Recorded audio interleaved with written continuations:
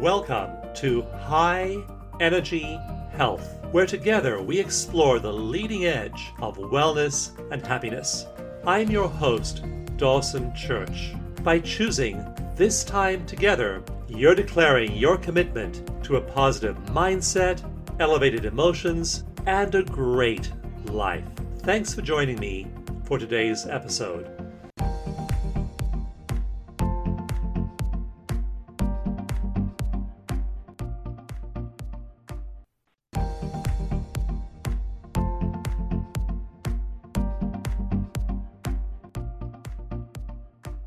I'm so excited to welcome our guest today. Her name is Corinne Zupko, and her book is called From Anxiety to Love. She's a licensed professional counselor, she's a keynote speaker, and has helped many, many people through her one-to-one counseling, her weekly meditation classes, as well as a large virtual conference on A Course in Miracles. Corinne, welcome to the show. Thank you so much for having me. I'm really excited to be here. I love the theme of your book, and I know that there's a passion behind it, which made you want to tell the story and share this with people. Go ahead and tell us the arc, the trajectory of you coming to that point in writing the book. Absolutely. So I'll give you the condensed version of the story because this is really about a journey of lifelong anxiety. I was diagnosed as a very young child with my first anxiety disorder. It was separation anxiety disorder when I was around the age of 2. And as I grew, although I grew out of that and, of course, saw counselors and sought professional help, the anxiety seemed to morph and change and attach to different things. During my, middle school years and even elementary school years, I was very phobic about doing different things. When I got to college, I broke down with debilitating panic attacks. I developed panic disorder, generalized anxiety disorder, and it was really triggered by the death of a student on campus who I didn't know, but he died very suddenly of an illness. And it freaked me out. I really was wrestling with, how can somebody be okay and then gone, and terrified that the same thing was going to happen to me. In the dark moment of that very first panic attack, which if anyone listening has had one, you know how difficult it is to describe a panic attack to somebody who's never had one. It is as if the world feels like it's caving in on you. You are shaking, trembling, sweating. You feel like you can't catch your breath, and it's an experience of almost like tunnel vision where everything else sort of fades and anxiety is all you know. And I thought I was dying. I thought I was having a heart attack. As a matter of fact, many people go to the emergency room thinking that they're having a heart attack, but in fact, it's anxiety. And it was at that point in time when that very first panic attack, I called my mom in the middle of the night. This is on the floor of my college suite bathroom, my sophomore year of college, 3 o'clock in the morning. Magically, my mother heard the phone ring. She picked it up and she instilled hope in me that we'd find help. And she had previously tried to introduce spirituality into my life, and I wanted nothing to do with it because he was a parent trying to, give something to their child, and I resisted. I didn't want it, but when I was in this place of complete desperation, I said, I will try anything, bring it on. And this exploration into A Course in Miracles and spirituality and really the work that you're doing opened up this whole new world to me. Back in college, I was fascinated with the work of James Pennebaker, who wrote about the healing power of opening up, Joan Borysenko, Ron Glaser, and Janice Keycote Glaser, who talked a lot about stress and the immune system. And I was fascinated that things that, as ephemeral or as intangible as a thought could affect our bodies, could affect our reality. And it just absolutely fascinated me. So that really shaped my career. I ended up studying psychology as an undergrad, going on to graduate school to study counseling, to continue to read and be very fascinated with this type of research. And I love science and I love spirituality. It was as if the science led me into this opening of really opening my mind to all the possibilities for additional ways of understanding, additional ways of being that maybe even science hadn't quite yet caught up to. And when I was reading about your book, your forthcoming book and your work, I was just getting so excited because this is right up my alley with really, really experiencing that those intangible things in our experience, like thought, really can shape our world. And so I'm a huge fan of your work, for sure. Going back up to two things you mentioned earlier, one intrigues me, and this is kind of a private inquiry of mine, and I and my colleagues have a lot of debate about the role of material stimuli and energy and what the relationship they have to each other. And there are people in the material camp who say it's hormones, neurotransmitters, it's cells, molecules. People in the energy camp say it's energy. And one of the early forms of energy psychology, in fact, one of the very earliest forms in the 70s, was called thought field therapy. And the idea is that there are thought fields that are present, and people enter these fields or are captured by these fields. They then act out those experiences. They kind of they compose those fields. Eckhart Tolle, his work is in psychology and spirituality, but I think it's pretty relevant. He talks about the pain body. And as a counselor, I'm sure you know, there are people who walk into your office and you would feel the pain body. I know a lot of the veterans we treat at the Veterans Stress Project, they come into our either the virtual sessions or the online sessions, and you can just feel the heavy energy of pain, but thought field they inhabit. So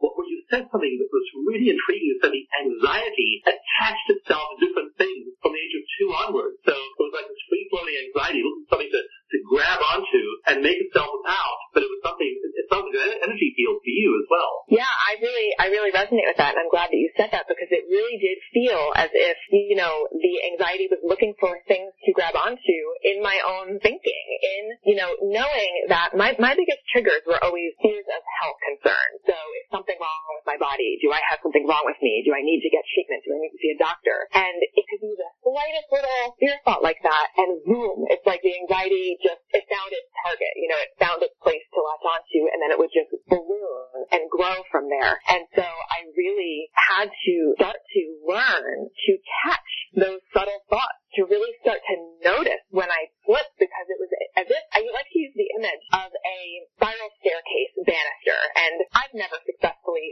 slid down a staircase. It looks like so much fun, but I like to think about, you know, in the case of anxiety, in my experience, attack and grab onto one anxious thought and start, you know, pumping your fear into it, and it's as if you slide right down that railing and boom, you're in the basement, and there you are. Like, fear then is just what you know, that becomes your reality. So in my experience, it was a very slippery slope, and having to really learn that the anxiety thoughts really are just thoughts, and I don't actually have to be pumping the belief into them and freaking myself out constantly. So you make that cognitive distinction that I'm having this thought and I don't need to put my full focus there. Is that how you did it? That was one of the ways. Now, with the practice of A Course in Miracles, the reason it was an approach that just happened to click for me. It was an approach that happened to work for me, and I believe that there's many pathways that are going to take us to the same place. But I love the idea in A Course in Miracles that it's teaching us to distinguish between these two thought systems, we can say, in our mind, the fear-based thought system that we all know so well, that's full of judgment and doubt. But then there's this other thought system, this loving thought system, positive energy, you know, we might call it that. And in catching the negative thought, I was learning through A Course in Miracles that rather than even trying to just fix that negative thought into a positive thought, I could turn to what I believed I had in my mind, which was right-mindedness or a loving thought system. And I could say to that part of my mind, I want you to be in charge. You know, I want you to fix this negative thought. I want you to give me something, some sort of inspiration back that is going to teach me about peace, that's going to teach me about love. So conceptualizing it that way just really resonated with me. It really clicked, and I really have still used that as a basis for my operating system with how I interact with the world. And I really believe that it's changed my brain as a result, because I don't have the anxiety issues that I used to. I'm light years from my panic attack days and from my overwhelming worry days. And yeah, this work just really excites me, and it gives me so much hope for how we can help others. The second question I had, arising out of what you said earlier, was how you initially had no time for spirituality. And it sounds like your mom had been on a mission for some time to change your mind, change your thoughts around that, and eventually she succeeded, and you were willing to give it a shot. And so many people seem to see their problems and their life challenges as separate from the spiritual life. It's like, okay, we meditate and feel good here, maybe, but then we go and do the stuff over here, and that doesn't have much of an effect on the other part of our lives. People say, you know, the best that we can do sometimes is say, well, I have a meditation practice, I have a spiritual life, but it's like, that's part of me over here. It doesn't infuse everything you do. And so I just been struck by you advocating spirituality and its effect on you. I think these people realize that the potential that spirituality has to change their material lives, their minds, their worldviews, their attitudes, their thinking. They would realize it is a potent mental and physical health intervention. Yes, I love how you say that it is potent, because it really, really is potent. And I would catch myself, and I'm sure others can relate to this, that, I'll meditate when I feel better, or, I'll get to my spiritual practice when I feel peaceful. But that's what it's there for. It doesn't have to be this separate thing apart from our everyday lives. It can very much be a way that we live. And I think it's important, with spirituality, we can so easily lapse into thinking that it's about religion, or it's about something organized or something specific, whereas to me, spirituality is much more broad. It's very individual, and it's really just about a connection with something greater than ourselves, even if it's just that we believe in the importance of cultivating love and compassion and peace. It doesn't have to equate to, specific types of religious beliefs. So I think that you said it beautifully, that spirituality is very potent as an intervention, and that was the only thing that really helped me get to the roots of my anxiety. It really was the only thing that really helped me get in there and start to exhume the deep fears that I was carrying around within myself all the time. Was there a time or a day or a pivot point when suddenly things changed, or was it gradual? That's a wonderful question. In that, my first panic attack was my sophomore year of college, and this is back in the late 90s, and that exploration, starting to dive into A Course in Miracles, I started reading things that were just so profound and so comforting, and so it was as if the anxiety diminished a little bit and a little bit more and a little bit more. But fear, I like to think about fear as like a shapeshifter. As I said before, it will morph and change and, maybe not take one shape anymore if we heal one phobia, but then it pops up in another place. And my journey was that, in that, certain fears got better, but I still couldn't get on the plane, or I still had a lot of anxiety about health. So it was in 2009, so the gradual decline in anxiety happened from late 90s to about 2009.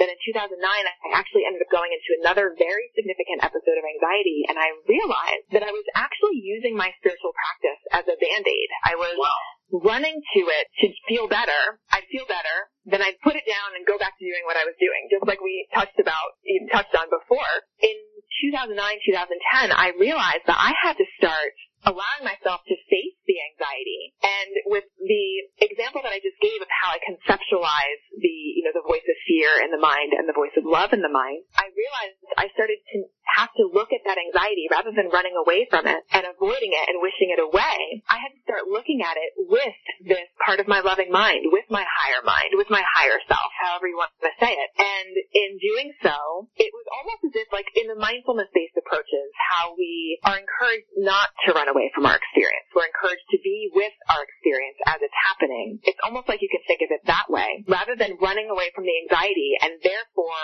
it kind of growing because I'm avoiding it and it's still something scary. Now starting to face it and starting to let myself feel it, but imagining that I'm not looking at it alone, because I'm imagining that there is that voice of love. That voice of love. Corinne, show us this process you went through where you learned to tune into that voice of love and it helped you with your healing. Yes, I'll continue with that theme with the experience that I was sharing, where I learned after the anxiety, gradually getting better, but then having a mega big relapse in 2009, in facing it and turning toward it and imagining looking at it with the voice of love in my mind. And as I was saying, with mindfulness, with, facing our experience rather than running away from it, it was as if, just like the sun will burn away fog when the sun shines down on the fog, it was as if starting to turn toward my difficulties with this idea of the voice of love in my mind, looking at it with the voice of love in my mind, it started to really shift at that point. And that's where,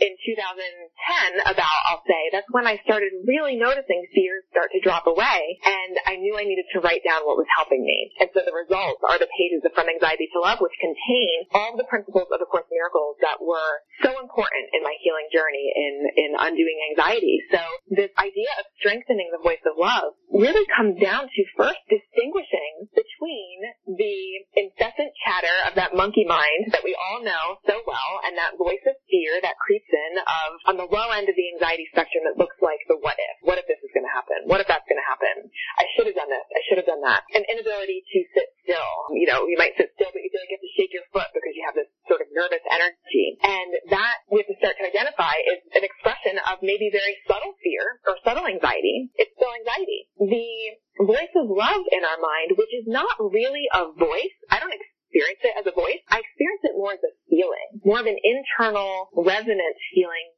kind of like that gut instinct that we know, that we've all had an experience of, that intuitive sort of knowing when you just know something. It's more like that. And we have to cultivate a relationship with it. And what I mean by that is practice getting in touch with it.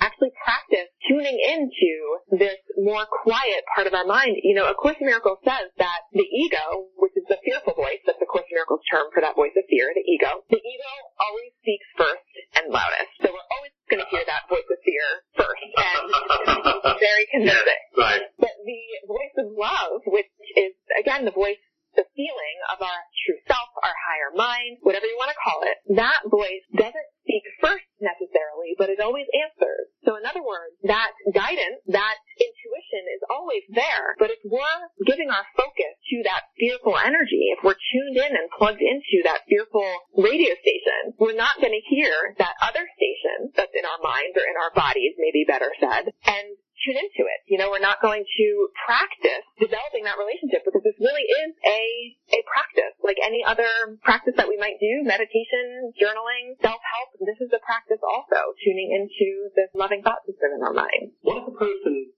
tries that and they can't do it? And I got to say that, I've been meditating for many, many years. I joined an ashram when I was 15 years old and began to meditate, began to do energy healing. And still I have days when, one day last week when I had some negative thoughts going on, and I could not shake it. It was like having a car with a flat tire and it keeps pulling in one direction. So you pull it in the other direction, you correct, and then it keeps pulling in that direction. You correct it, pull it back in the other direction. Then you take your hands off the wheel, bam, you're in the ditch. And, you know, it wasn't any kind of big negative thought, but it was a persistent mind just coming back over and over and over again. And sometimes in my live workshops, people say, you know, Joel, you've been doing this stuff for, 45 years. Don't get to a point where you're just past all your stuff and it's easy. It's like, it doesn't get easier. I mean, you do condition yourself to it, but there are those days where it's really hard to pull yourself loose. So in the early days, before you have that 10 or 15 years of practice, how do you pull yourself loose from those patterns that just grab your attention? That's a really, really fantastic question. And the first thing that I would instruct somebody to do is to remember the importance of non-judgment. So if we're in that struggle, if we're hooked by that fear thought, right, we're immediately going to go into thinking, I shouldn't be thinking this way. I shouldn't have this thought. I should feel a different way. I shouldn't be, X, Y, or Z. That's self-judgment. That's a form of self-judgment. And so if we can allow ourselves to be where we are, if we can acknowledge, okay, my mind is just going bonkers today. It's all caught up in fear. And I'm going to acknowledge that. And I'm going to accept that that's where I am right now. Because otherwise, if we start really wanting it to be different, we get into that struggle that you just described so well of, the car wants to go this way. We keep pulling it that way. It turns into that struggle and that strain. So this is where I love the practice of mindfulness so much. And, there's so many research studies showing how beneficial mindfulness is for our bodies and for our brains. One of the foundational principles of mindfulness is this practice of non-judgment and allowing ourselves to be as we are and with our experience. For somebody who is really stuck in that fearful thought, I would say, can you accept that this is where you are right now? Can you let yourself experience that negative thought? Can you let yourself just be where you are? And in letting yourself be where you are, suddenly it becomes okay that you're thinking negatively or hooked by that fear, which opens up the ability now to start to move through it. It opens up an ability to start to almost soften into the moment, to allow yourself to pass through that feeling rather than snacking into it as if it's a solid wall. So I personally really like that approach because it's worked for me and it's been gentle for me as well. I'm also intrigued because you had that big relapse, and so you were making so much progress, and then you had the relapse, and so that also is worth being non-judgmental about when we do have those relapses, when things aren't working, when we're applying our tools, maybe we aren't getting very far, just to love ourselves and take care of ourselves. Carl Rogers, I don't know if that name is resonant to you, but he was very, very influential therapist in the 1950s and onward, and he said the paradox of change is that it only begins when you accept yourself just the way you are. Yeah. I love Carl Rogers, and you're hitting on a very important point, and this is actually a point that I make in the book, that it's really important that we look at all of our challenges that arise, even if we think that they're a setback, that we look at them as opportunities to grow. Because a way of conceptualizing this system that my book teaches and that A Course in Miracles teaches is that if you think about an onion, let's say at the center of that onion is our awareness of love. The center of the onion is our awareness of the loving energy that I believe we all share and that we all have within ourselves. However, we bury that in layers of fear. So those are the layers of the onion on top of our awareness of love, and we have these fear blocks that get in our way from really experiencing that love that we are made of. And so every time a challenge comes up, every time it seems like we're regressing, if we can remember that this is just another layer of the onion that's coming up, so we have a chance to heal it, we have a chance to move through it, we have a chance to see it differently, it becomes then a beautiful thing when our challenges arise because they're opportunities to practice instead of judging them as major, setbacks, because they're not. I believe we're always moving in a forward motion. I love that analogy of the onion and your issues, problems that arise. Corinne, this is a wonderful analogy of the onion, peeling the onion, and staying with the process as you go through those layers. But what if there are people who just have such big onions, so many layers, that they get discouraged at the magnitude of the task? Or the magnitude of their onion, right? So I love that question because inherent in that question is that same of, I'm never going to get there. My onion is too big. I have too many layers. And right there is that voice of fear. That's that ego voice in the mind trying to keep you status quo, trying to keep you where you are instead of remembering love. Now, one of the things that I will say to people is that if your anxiety is kicking up, that can actually be a sign that you're making progress.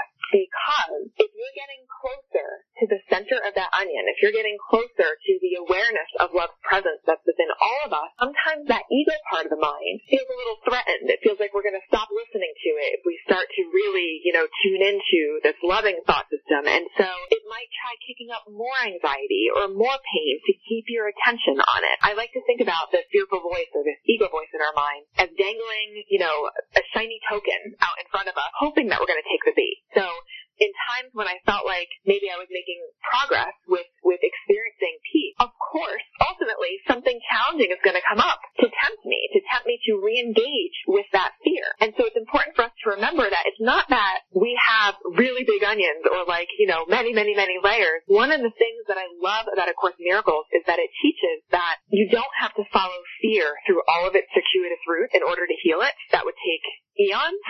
But the one core belief that we all hold in our minds is that we are separate from love, and I'm talking about the divine love of the universe. We have a core belief that we've somehow separated from that, and once we heal that belief, all the other fears just fall away. And another way of saying this is that the closer that you come to experiencing your true self, your true nature, this love that I truly believe is in all of us, we can find that fears just fall away, anxieties just fall away. So, and I have many, many personal examples of that in my own life. So it's really important for us to remember that if we are feeling discouraged, it's okay. I felt discouraged many times on the journey, but I was willing to keep at it. This is where the practice piece comes in, where we keep stepping, one foot in front of the other. We keep going. If you feel discouraged, allow yourself to feel it and take a deep breath and continue, be determined to move on, because I truly believe that happiness is our birthright. This is what we are here to wake up to. And any challenge that arises, again, like we said already, is just that opportunity to grow. It is. It certainly is, yeah. And so as you're offering meditation classes and you're leading people and giving them this kind of experience, what do you find some of the challenges are people face, and what's the trajectory that they go through as they begin to get into this work? Great question. So I can answer that question really from two different perspectives, because I do teach A Course in Miracles, so I lead and I teach classes now online, in the method that I talk about in my book, and also the mindfulness meditation classes. So we could say the one set of classes are in the Course in Miracles realm. The other set of classes that I teach actually at Bank of America each week are in the mindfulness meditation realm. And students in both classes, again, it's a very common experience in both classes for people to feel like, they're making progress and then have a setback, and, make some more progress and have a setback. So this journey is really about showing up, being willing to do the work despite whatever's happening. In my meditation classes at Bank of America, the mindfulness classes, it's amazing. and I know that you've witnessed this too, with people that you work with, to hear somebody say that just by showing up once a week to get quiet, to practice being present, to just focus on breathing. Some folks integrate that elsewhere. Some folks maybe just do it during that class. But there's always stories of people reporting that other people start to notice that they're different. Other people start to say, hey, you didn't just freak out when that person cut you off in the car. What's going on?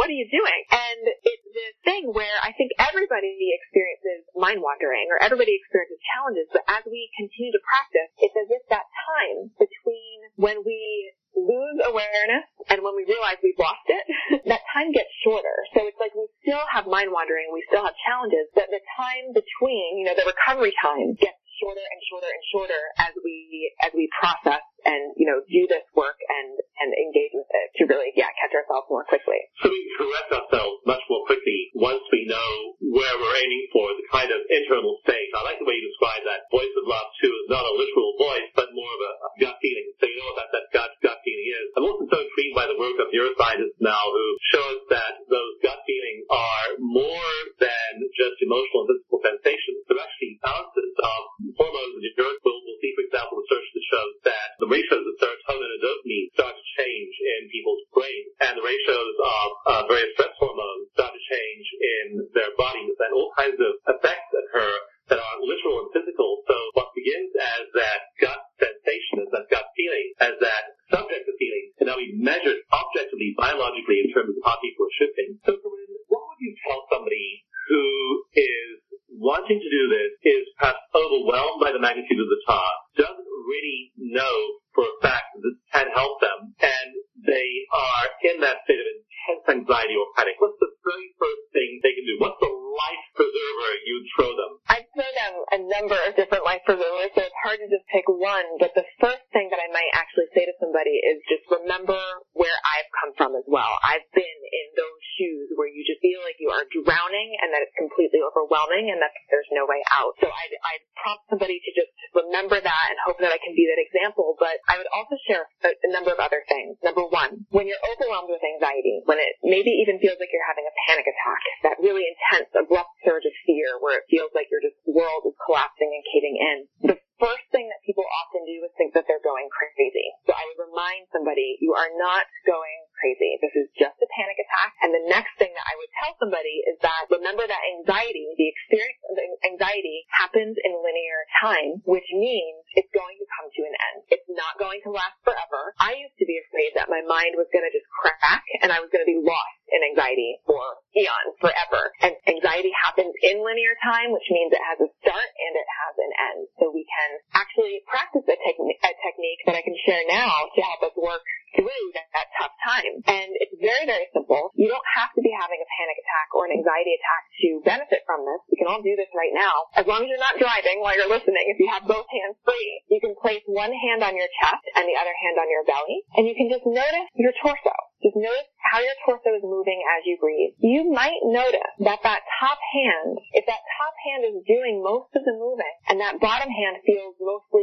still, that likely means that you are tightening your belly, that you are constricting your belly. And this is an anxious breath. This is a stressed out breath when we're just breathing from very high up in the chest. But culturally, we're also told to suck in our stomach, right? Have a very tight stomach, and that doesn't help for having a relaxed diaphragmatic breath. So right now, if you notice that your chest is doing most of the moving, I would just prompt you to just soften your abdominal muscles. You don't even have to change your breath. You don't have to do anything with, taking deep breaths or anything. Just soften those abdominal muscles. And imagine a puppy or a baby and how when they breathe, when that puppy or that baby breathes, they're breathing with their whole belly. Their whole belly is rising and falling. And so we can just embody that same relaxed belly breath, and instantly that can change our physiology. That can help bring our arousal level down. If you're having panic or anxiety, this can be helpful. Even if you're not, this can be helpful to take you from wherever you are down a notch. So that's the other technique that I would share as well. What I also like about that technique is it's somatic, it's body-based, and when I looked at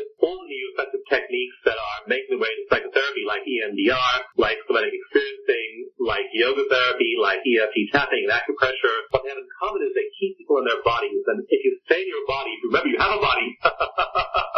Yes, we wash our heads. Yeah, I love that idea of linear time too, because then you do remember that it's a start, middle, and end, and you don't get lost there. That's when people do get lost there. They can get so overwhelmed they forget they have a body and just be in that phase. Yeah, absolutely. And I love what you said too about remembering that you have a body, because anxiety brings us up into our head and we can get locked there. We can get stuck in our thinking and that pattern, of thought dropping into our body, feeling our feet on the floor, feeling our seat, feeling yourself supported by the chair, coming into your body and sensing it can help break that anxiety cycle. Yeah, absolutely. Well, it's really worth remembering whatever you do to anchor it in the body, even if you have a wonderful experience, then anchoring that in the body as well, and then grounding whatever you do there. But certainly, if you're having a negative experience, remembering you have a body and that you're safe, and that's often not enough. But for the acupressure technique or the tapping with the MDR, we remind people to say while they're in the middle of that, and then they realize that, this isn't a real event. It's just something that's commanding my mind and distracting my attention, but it's just something that is temporary, it's passing. I still have a body, I'm safe. There's no tiger in the room with me, and that realization is powerful. So anything else you'd like to close with just in the last 30 seconds over here? I would love to just share with listeners the last sentence of my book maybe not the very last sentence, but I close with a brief story about how my stepdad, when I was knocked on the couch with anxiety, mascara, down my cheeks from crying, he looked at me in my eyes and he said, "Corinne, the light in you is too bright to fail." And so I say that to everybody listening. The light in you is too bright to fail. We're going to make it. We're all doing this work together. I truly believe that as each of us joins in our own healing, we are helping to heal others and to heal the world as well. So the light in you is too bright to fail. That's a great note to end on. Thank you so much, Corinne. All the best. And again, her website is FromAnxietyToLove.com.